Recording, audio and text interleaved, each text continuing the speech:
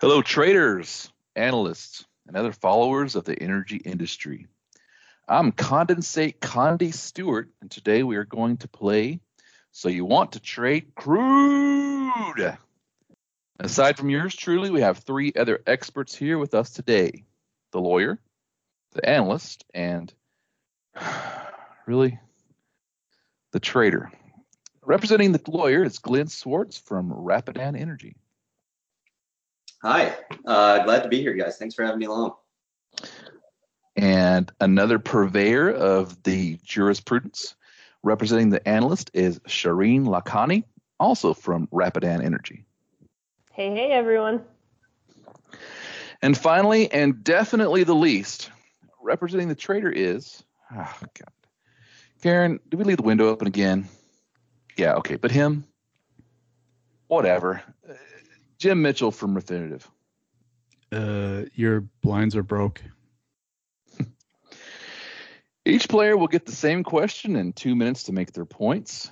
We will have a lightning round to finish up the game. So here we go, guys. First question.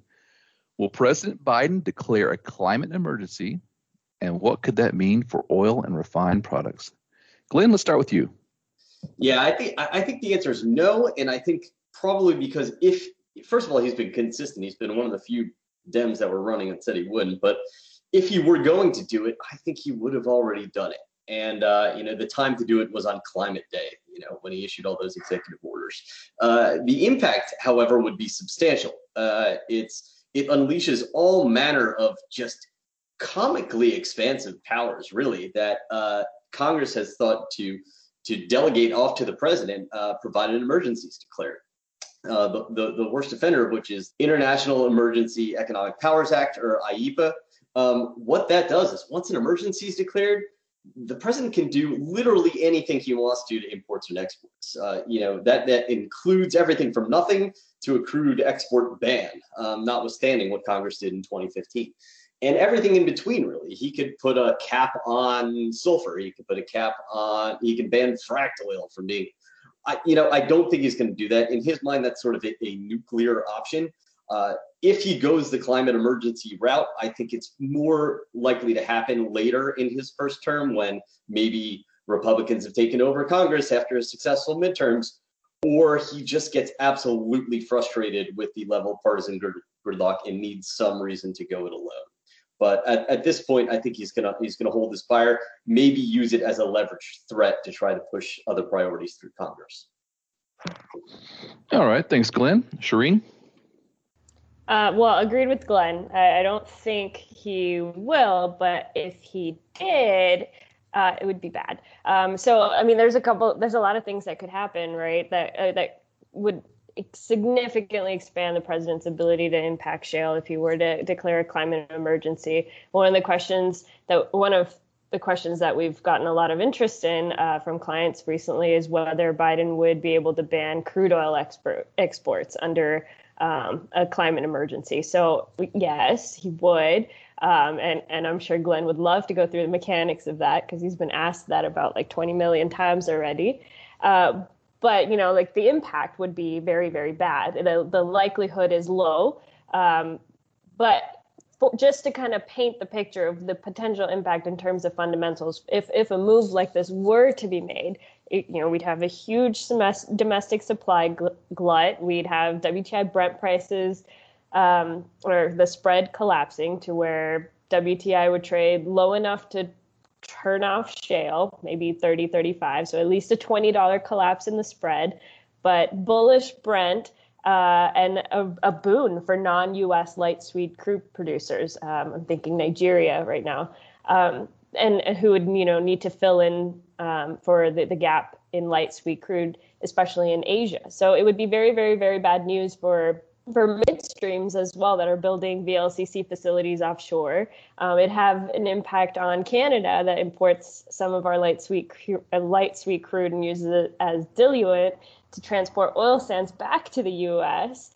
The only winners in that situation would be refiners who wouldn't complain because their crack spreads would be artificially widened and they'd be able to capitalize on that. So there's so many different downstream impacts that could come from a climate emergency declaration that I'm not sure would help satisfy the entire constituency that have put Biden into his presidency. So is it going to happen? No. If it does, it would be very bad. All right. Thanks, Shireen. Are you sure about this, Karen?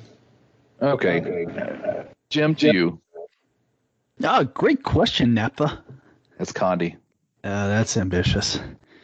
I think it's going to be close, like a 50% chance of happening.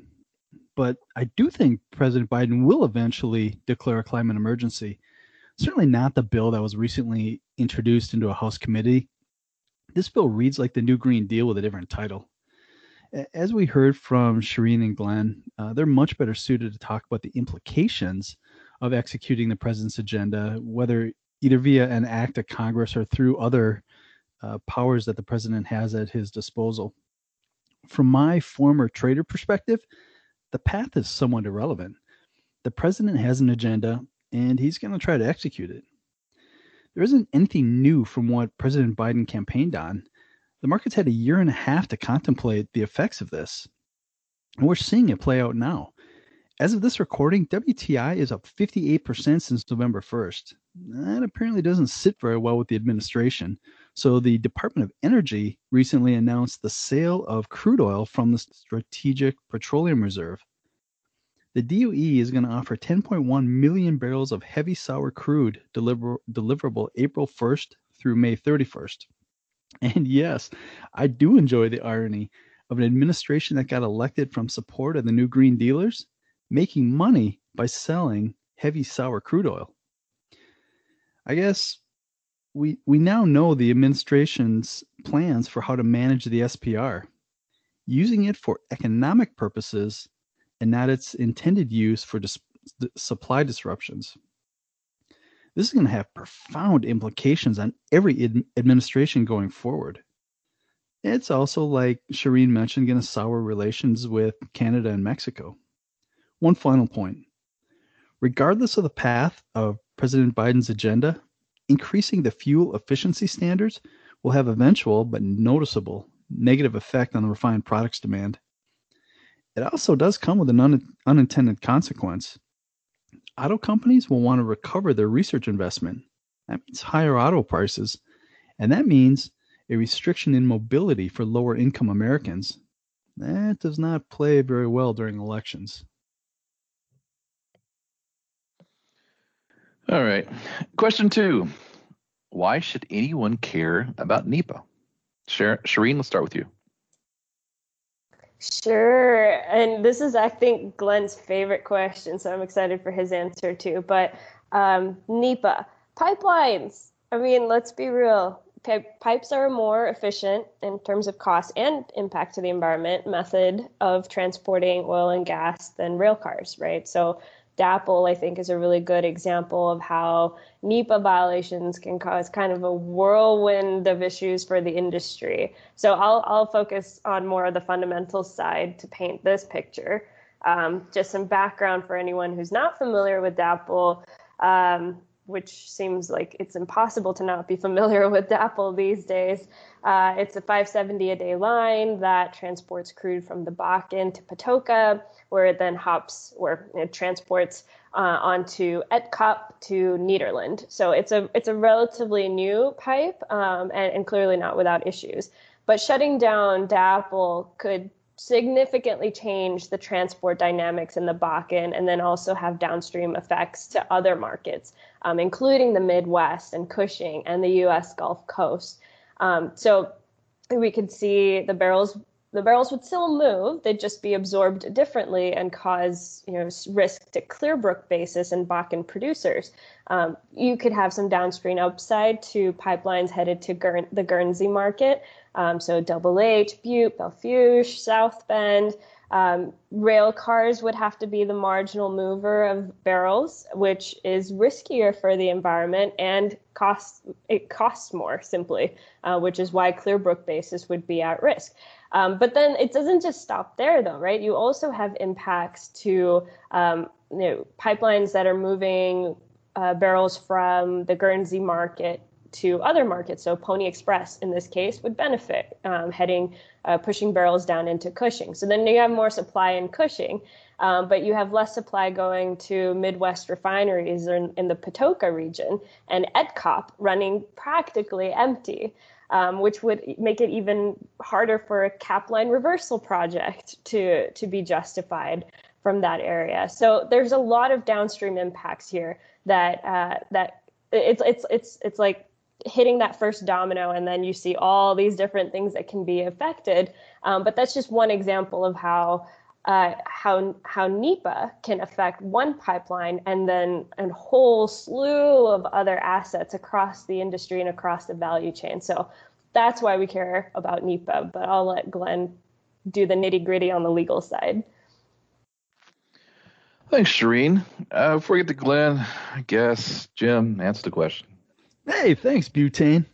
Oh, God. I don't really even want to care about NEPA, Michael Regan, the EPA, Army Corps of Engineers, or this mysterious thing called the President's Council on Environmental Quality. Yet, here we are. This is where the trade-offs between environmental contamination and constraints on business are played out. Since none of us want to be back in the Stone Age, there has to be trade-offs. That's what sustainability means. For what it's worth, Michael Regan is President Biden's pick for the EPA administrator, and I may disagree with some of his politics or rulings, but the fact that he listens and understands the above, good enough for me. The Council on Environmental Quality is literally where the presidential agenda comes from. Brenda Mallory is the chair, and she was sworn in on January 20th. She was the general counsel for this office under President Obama. So now does it make sense why President Biden's environmental policy is so similar to Obama's? As Shireen mentioned, the National Environmental Policy Act is a systematic process by which environmental impact is considered for all projects, far beyond just energy. The Army Corps of Engineers delivers engineering services, and if you've never read one of the three categories of NEPA documentation, categorical exclusion, environmental assessment, or environmental impact statement, you'll gain a new appreciation for the depth and breadth of detail NEPA requires. So, given all that, why should you care? For equity traders and corporate executives, this is where the constraints on the E in the ESG will originate. For commodity traders, I have three words: term, structure, volatility. Finally, Glenn, to you.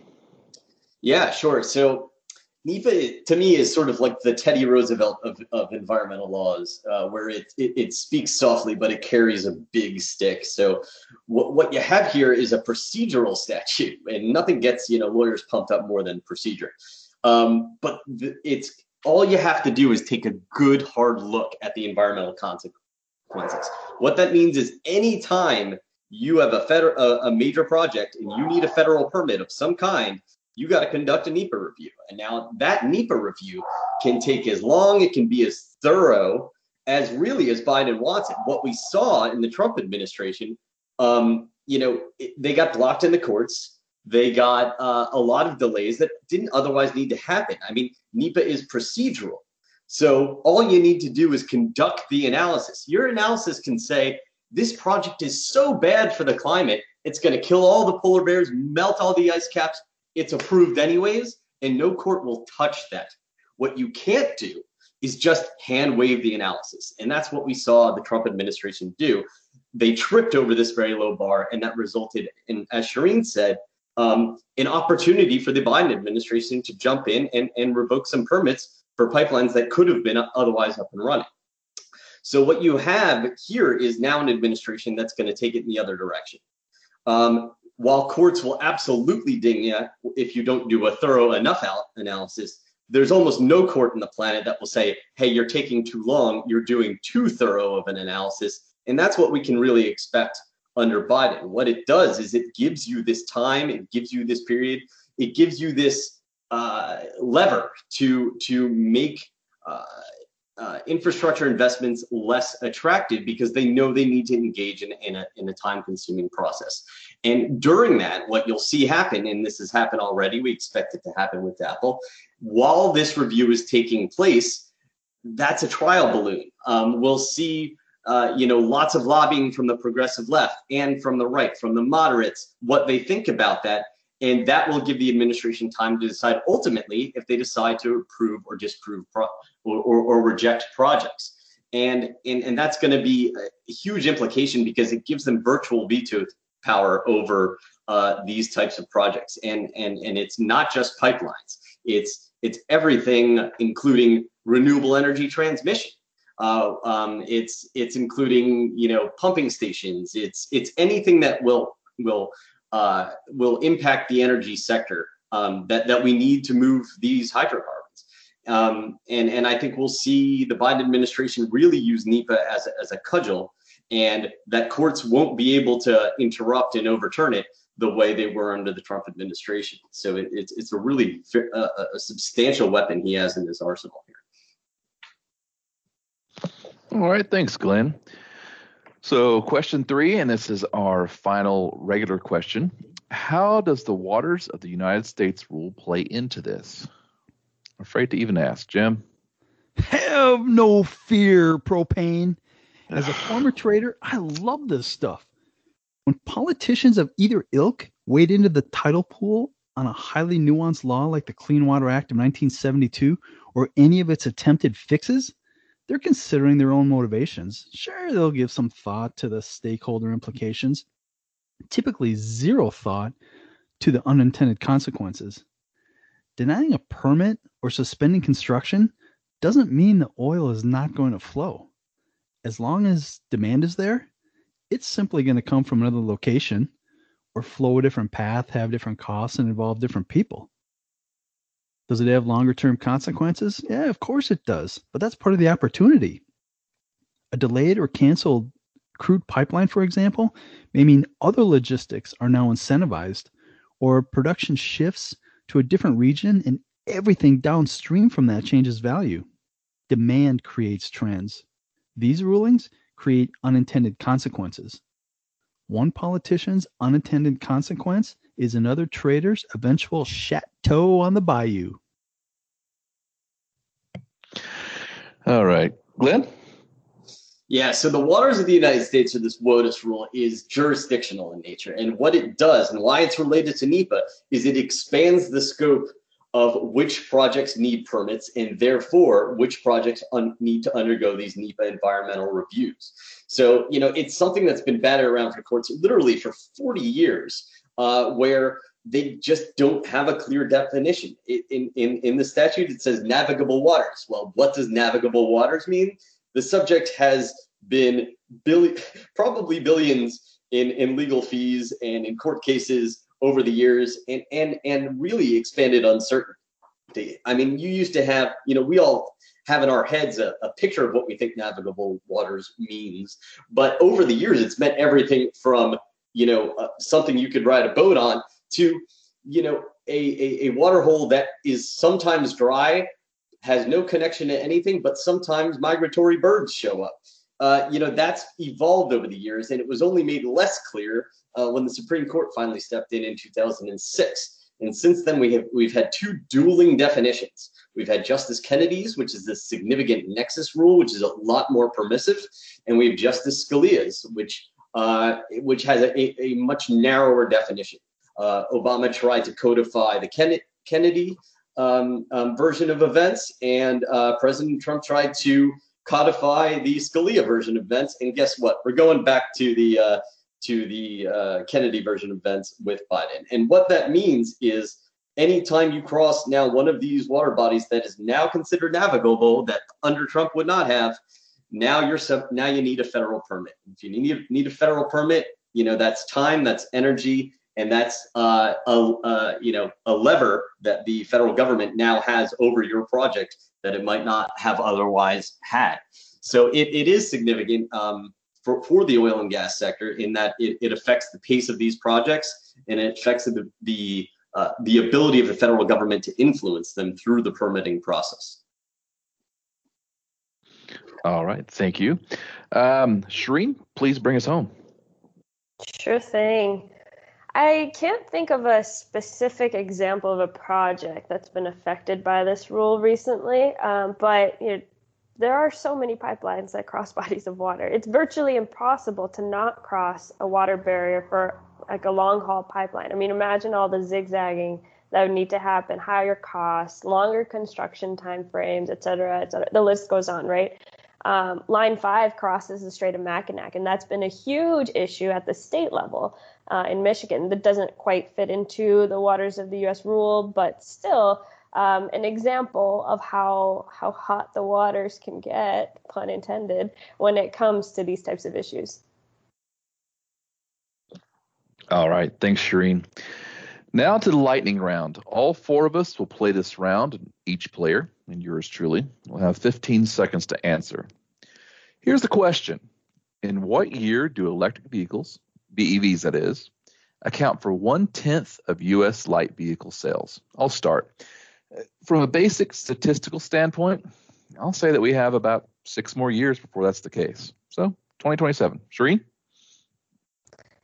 Not this decade. Long story short, boom follows bust. We're not out of the bust yet, but we're still a little hungover from COVID, and we will be for a little while, but there's a boom coming, and it's a demand-driven boom. The pace of EV transitions is not going to happen this decade. So I'm thinking 2030s.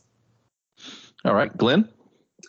Yeah, I would say between 2030, 2035. I think a lot of these incentive structures like California's ZEV program and the US CAFE program are not as stringent as they need to be. I think if you're going to see a lot of adoption, it's going to need to follow the method by which coal was kind of killed by gas, and that was by lower prices. So once the price, even with subsidies, makes it economic for people to start buying EVs, then you'll start to see much more adoption. Until then, it's going to be largely at the margins for probably for wealthier folks. All right. Now, Jim? If we assume 2019 as the base year for car sales going forward, the market saw 17 million light vehicles sold and about 450,000 EVs. To get to that 1.7 to 1.8 million units sold, I think it happens a lot closer to 2030. All right. So we have time for one more lightning question. Related subject. Do you think that hybrid electric vehicles are dead?